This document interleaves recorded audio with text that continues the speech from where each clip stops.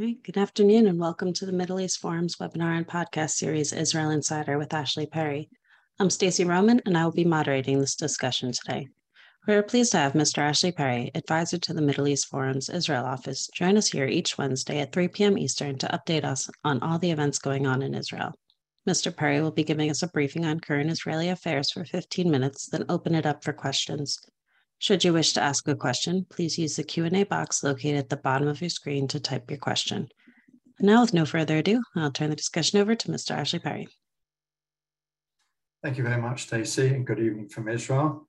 Tonight, for those who don't know, is a solemn night in Israel. It's when Israel commemorates the Holocaust. It's Yom HaShoah, Israel's Holocaust Remembrance Day, which begins at 8 o'clock Israel time with an official ceremony at Yad Vashem, Israel's official Holocaust Remembrance Museum, where usually, the most senior dignitaries, the president, prime minister, and other Israeli leaders speak, and torches are lit in memory of the 6 million who were murdered. But it's also usually a time where certain political messages are passed along. There's always an opportunity for those sort of things. When Prime Minister Netanyahu was in office, there was barely a Holocaust Remembrance Day where he didn't use it as an opportunity to bring up Iran and compare Iran and the Ayatollahs and their threats to wipe Israel off the map, comparing it with the Nazi genocide of the Jewish people, and the fact that Israel should not wait for someone to actually try and actualize their threats. The one thing that Jews say that we've learned from the Holocaust is when someone tries to murder us, we should take them at their word. Tonight, for the first time in 13 years, we had someone different speaking in the Prime Minister's speech, at least, and we had Naftali Bennett, and he delivered a speech which basically was, relatively par for the course to a certain extent about the importance of Israel, and if Israel had been there, the Holocaust wouldn't have happened.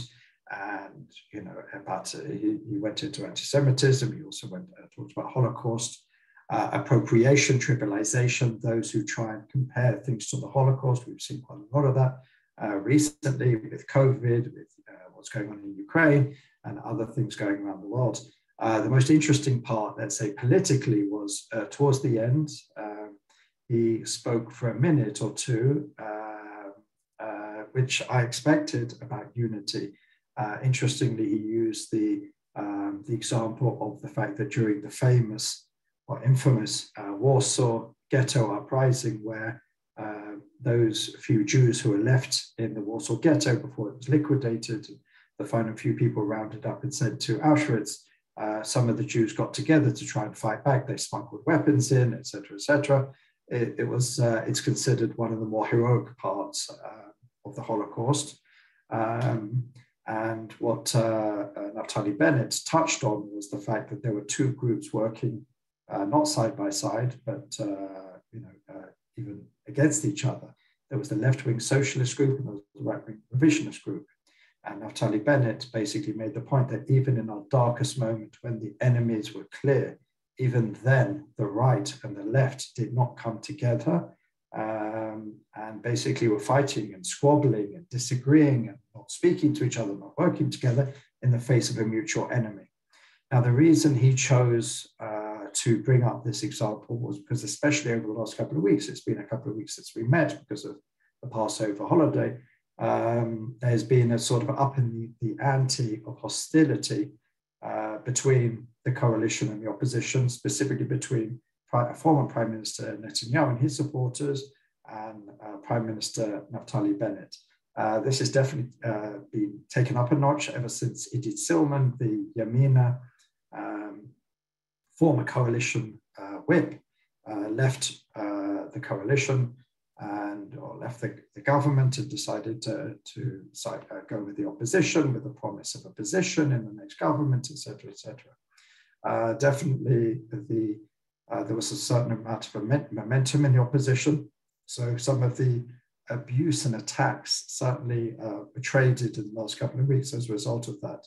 We saw earlier in the week there was a report on a major Israeli investigative news program which showed that Naftali Bennett, who's prime minister and should be sitting or should be living in the house on Balfour Street in Jerusalem, as prime ministers do, and even there's a law that the prime minister must live in Jerusalem, but because of a variety of factors, some to do with his personal family, he's got much younger kids than any prime minister arguably ever, or certainly in living memory. So, you know, they don't want to upend their life as much as possible. His eldest is 16 years old, and I think he has 4 children, some of them relatively young. But the other reason is the Shin Bet, the Israel Domestic Security Agency or intelligence agency, is making amendments, necessary security amendments to the Prime Minister's residence. So at the moment it's unlivable. That's the claim. But because of that, they're still living in their house in Ra'anana. There's been massive fortifications, as you can imagine, to make it secure. So, you know, these sort of sums were released to the general public, and some other sort of interesting tidbits about how much money they spend. And it turns out they spend, try to remember now, something like 12,000 shekels, which is about $4,000 a month on takeaway. This is well within what they're allowed to spend. You know, they obviously have a budget. Usually you can have a chef, which actually will cost a lot more than that, but they've decided to eschew a chef, and they basically used a lot of that banqueting budget for takeaways. Those sort of things all came out in the media. As you can imagine, the opposition had a field day with it. Bennett's camp created a graph showing that no matter how much he may or may not spend, it is, you know, a fraction of what the Netanyahu family spent. You know, points were made that Netanyahu was taking state money for 2 of his private homes. He has at least 2 private homes, one in Caesarea by the beach, further north of Jerusalem, further north of Tel Aviv, and another one not far from the official residence on Gaza Street in Jerusalem. And a lot of work was done there, and gardening and pool, work on the pool.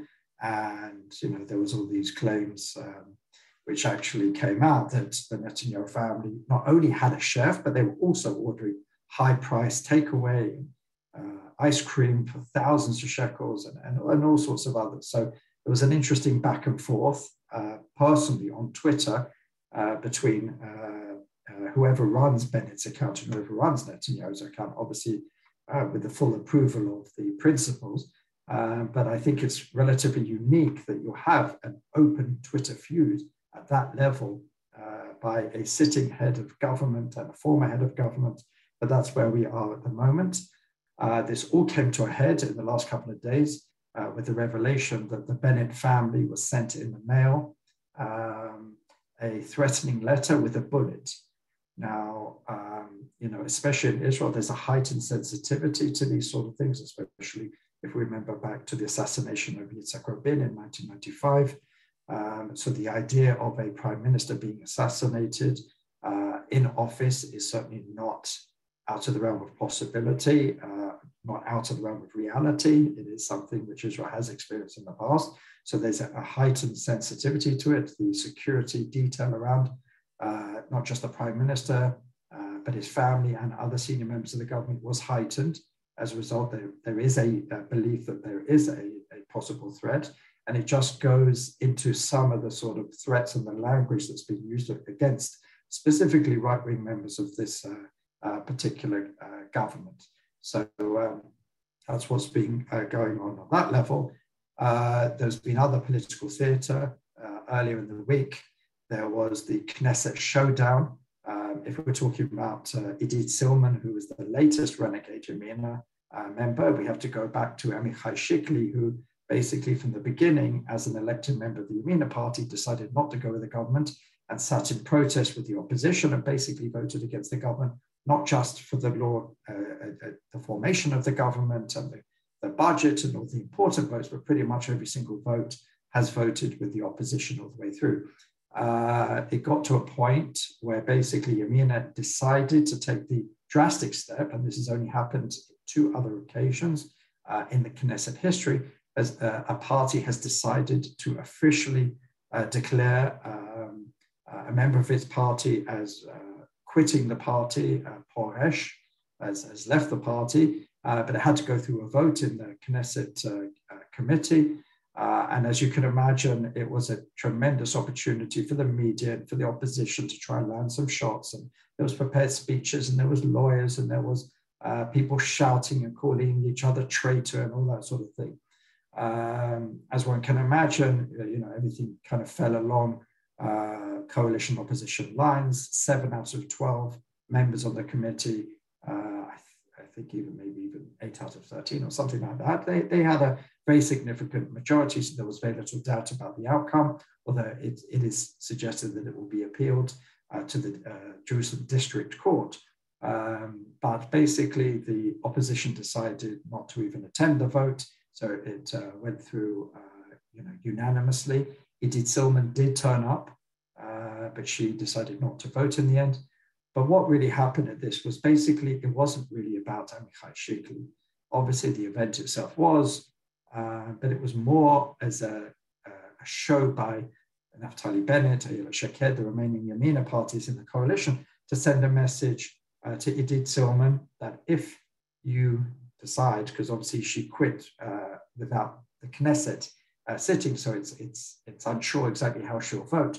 Will she vote with the opposition? Will she vote possibly with the coalition on certain issues? Will she abstain? All of these, as you can imagine, are very, very important, with a Knesset sitting at 60-60, with no side having a majority. It's very crucial how she'll vote. So most of this by the Yamina party was to send a message to Idit Silman that if you better watch yourself, or you could be treated exactly like Shikli.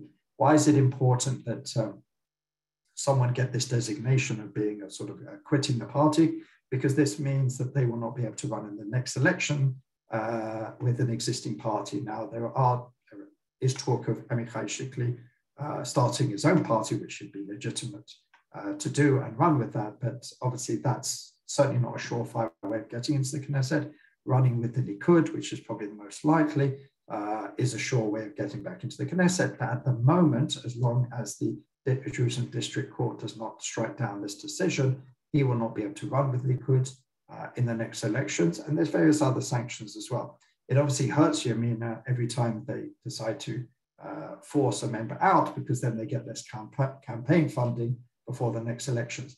But this was all about Idit Silman rather than Amichai Shikli. Furthermore, what's going to be very interesting in the days or week and a bit ahead until the opening of the summer session of the Knesset is exactly what is happening in the coalition. The latest party to threaten, and even has gone a little bit further than just threaten, have basically suspended their role in the government, is the Ram Party, the Islamist Arab Party, which basically ever since the riots on the Temple Mount, and what they claim is the excessive reaction by the Israeli police and security forces, they have decided to suspend all cooperation with the government. I mean, that's some have suggested, especially the opponents of the Arab society, that this is an empty threat at this point because there's no Knesset and there's nothing really going on for them to suspend their involvement with. It'll be interesting to see come May 8th whether this continues. What is happening within the party is it's evenly split. It's a 4-member party. 2 of the members, including the leader Mansour Abbas, who's really staked his reputation and cooperation with the Israeli government, with the right, left and center in Israel, and taking this unique position of being part of an Israeli coalition, wants to remain in the government.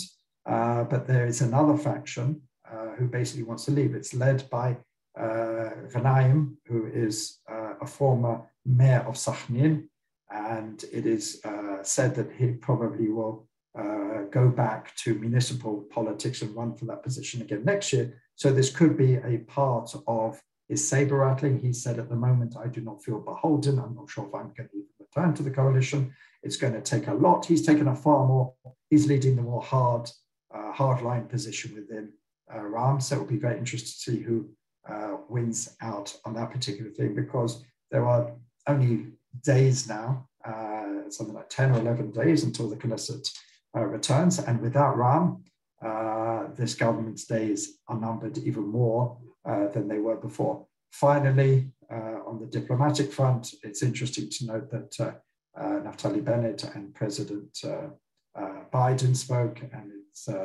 it emerges that President Biden is coming in the next few months to visit Israel. This will certainly bolster Naftali Bennett's position. Some have said that ever since Idit Silman left, his diplomatic position has been weakened, and he's been more ignored and put on the sidelines by the international community. So the fact that President Biden has declared that he would like to come to Israel, and apparently things are moving on that front, shows that there is still, especially by the leader of the US, is a significant gesture, that they still have some confidence in this particular government.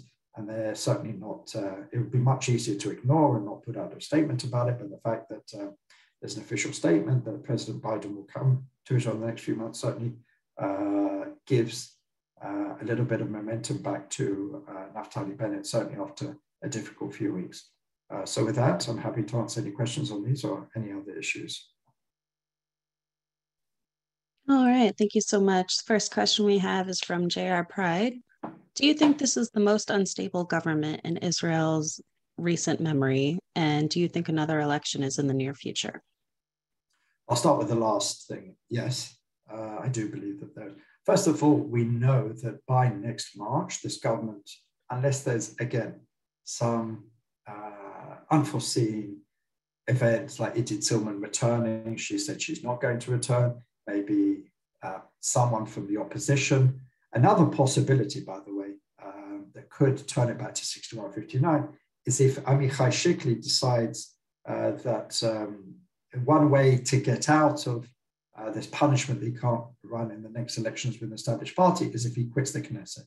But if he quits the Knesset, the next person in Yamina comes in, and the next person in Yamina will be far more beholden to Naftali Bennett and will give back that 61-59. So the opposition will be putting a lot of pressure to ensure that Amichai Shikli does not resign, or if he does, it'll be maybe at a point where the government is already on its way down, perhaps. But barring any of these really, I would say, unlikely scenarios, this government's days are numbered, because when everyone knows that it has a sell-by date, as it were, then every party within it will try and sort of shuffle for a position, try and make issues that they think will speak to their base, maybe even leave the government according to what they see is that will play best to their supporters. So, we're already seeing this happen. As I said, Ram are already doing that. We saw Meretz do that before. We saw other members of Yamina do it. So everyone's got to think about their political future. And when you know this government now almost certainly will not last beyond next March, every member of Knesset, let alone party leader, is starting to think, how am I going into the next elections? What achievements have I got to show? What are my issues? So I think these are all reasons why I don't think it's going to even reach March. It's certainly one of the least stable governments. If you look at the makeup, there's more parties in this government than in any time in Israel's history, and especially with such diverse figures. As I've said many times before, I think if you lift it up to the leaders would find a way to patch it up and work together. And there is going to be a meeting, I believe, on Sunday of all the party leaders to try and work together. But again, because it's, especially now at 60-60, any single member of Knesset can bring down this government, can stop votes happening. So it's not necessarily in the leaders' hands anymore, because each of them could have a renegade or even just someone who decides that they want to be in another party or make a name for themselves, or maybe they've got aspirations elsewhere, like I said, with one member of Knesset Hamayim, who they say has aspirations to return to be mayor of Sachnin. So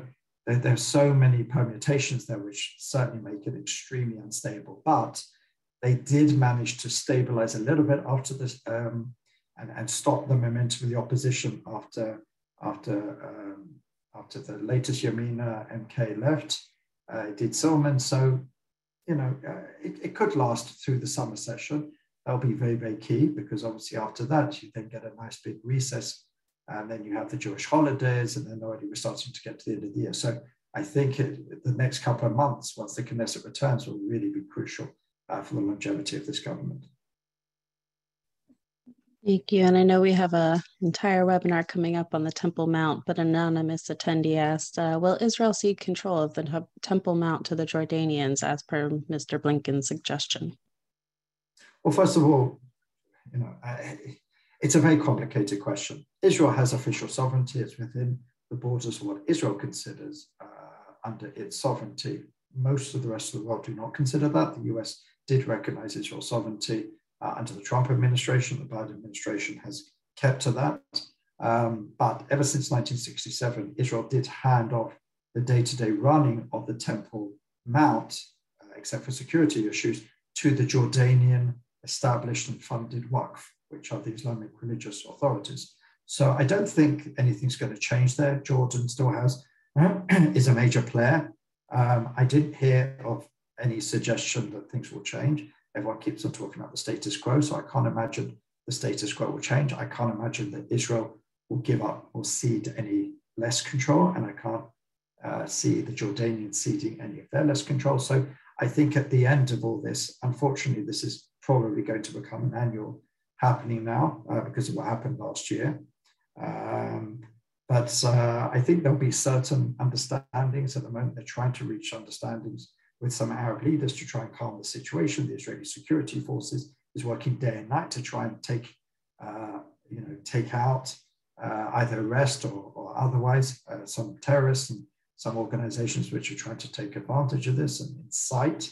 But Israel's trying to ride out the Ramadan period, which also, as we saw, included Pesach, and now it's including Holocaust Remembrance Day. And next week we'll have Israel's Independence Day. And within that also you have, I think, Nakba Day, which is what the Palestinians refer to Israel's creation. And they celebrate or commemorate every year with riots. So it's a tense time all round, but I think everyone's trying to get through it. But I can't imagine after the dust has settled that there'll be any major changes to the status quo. Thank you. Len Levin asks, has it been a plus or a minus to Israeli Jews and to the Israeli Arabs for the Ram Party to be a part of the coalition government? Well, that's a very difficult question to answer because it depends where you sit on the political map. It's certainly historic. It's certainly unprecedented. It certainly shatters glass ceilings, if you will, which means that potentially we could see this a lot more. Mansour Abbas, it certainly remains committed to the government. As I said, he has pressure, and there are many who feel that they should have quit the government even a week ago. The Religious Council talked about quitting the government because Ram is a religious party, we should remember, and it does have, like some of the Jewish religious parties, it does have a religious council which advises, and it advised them to leave. There is, the whole issue around what happened on the Temple Mount is very important for many in the Arab street. So they're very angry to see, don't forget the images they see. It's not always the truth, and certainly taken out of context when they see Israeli police and security forces, what they claim attacking Muslims who are on the Temple Mount. Obviously, most of them, if you'd have seen before, were rioting and creating trouble and throwing stones and Molotov cocktails from the mosques, sometimes onto the western wall, down onto the western wall plaza where Jews are praying. But it's created, we shouldn't underestimate the anger of these images that have been seen on the Arab streets. There's a lot of pressure on Ram to leave. They have got some, I would say at this point, minor achievements. It'll be interesting to see. At the moment, polls have shown Ram not growing, but not decreasing. I mean, I haven't seen a poll since everything that went off on the Temple Mount, but up until now, I think there is a still sizable chunk of Arab society that does want to be more involved, that does want to see their representation in the decision-making process in the government rather than just sitting in the opposition, as the joint Arab list does and will continue to do, basically just complaining. So I think the jury is out on that, and it depends where you sit on the map. But I think most Israelis, when you take them aside, I think the majority of Israelis will say that they think that this is an important experiment, and hopefully it has broken some of those glass ceilings. Understood. Thank you. Carrie Hillebrand asks, has the war in Ukraine impacted the Israel-Russia de-conflict arrangements in Syria? Not yet. That's what I would say at the moment. But Israel is moving far more robustly towards a Western position. It did attend, or it is attending, a conference around, I think, 40 nations, which is deciding how to aid militarily. Most countries will only do defensively. Ukraine and Israel is attending that, which I don't think a few weeks ago would have. It's taking a far more robust position, and it's certainly annoying the Russians. The Russians are very unhappy, and they put out their unease to Israel. They've sided against Israel on this whole issue of what's been happening in the Temple Mount. Came out very unequivocally. Not to say in the past they haven't, but certainly they're displaying their disagreement with Israel's positioning themselves closer to the Americans and the Europeans on Ukraine with more harsh rhetoric against Israel. And I think the idea of Israel now playing a mediating role in trying to duck between the droplets, as it were, is no longer really, it doesn't really stand up to much. But, still, they're going to try as much as possible because of all the reasons I've explained in the past. Russia is still a very important player in the region, and especially for Israel with what's going on in Syria and even on Iran. So Israel can't be seen to take too harsh a position against Russia, quite simply because its security and safety of citizens are at stake. And we saw even, I think it was last night or the night before, that Israel continues to launch strikes against Hezbollah, against Iranian interests in Syria. And Israel needs to be able to continue that, and Russia simply allows it at this point. Whether that will continue remains to be seen, and also will be sort of tested how far the rhetoric comes from Israel and exactly what Israel supplies Ukraine at the end of the day. Thank you so much. David Levine asks, it appears that Turkey has been making a number of conciliatory gestures towards Israel in the last few weeks. Can you comment on this? Yeah, I mean, we talked about this a few weeks ago, but it seems that President Erdogan does want to turn over a new leaf. It's not because he's become a Zionist. There's inherent interests. The Turkish economy is flailing.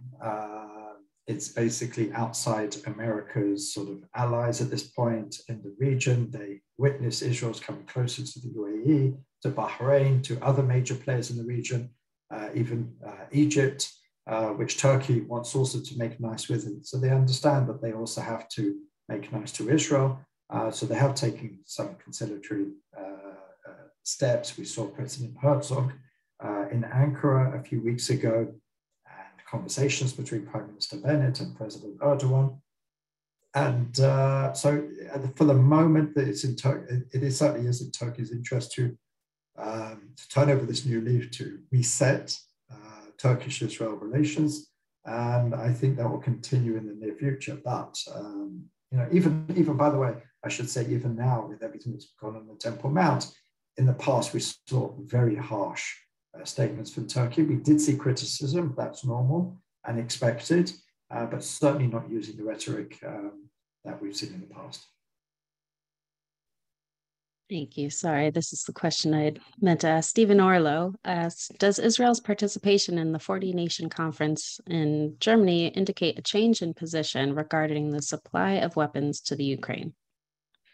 I think what I understand is Israel is possibly going to supply things like helmets, flak jackets and things like that, which are defensive in nature. I do not see any situation where Israel will provide offensive weapons.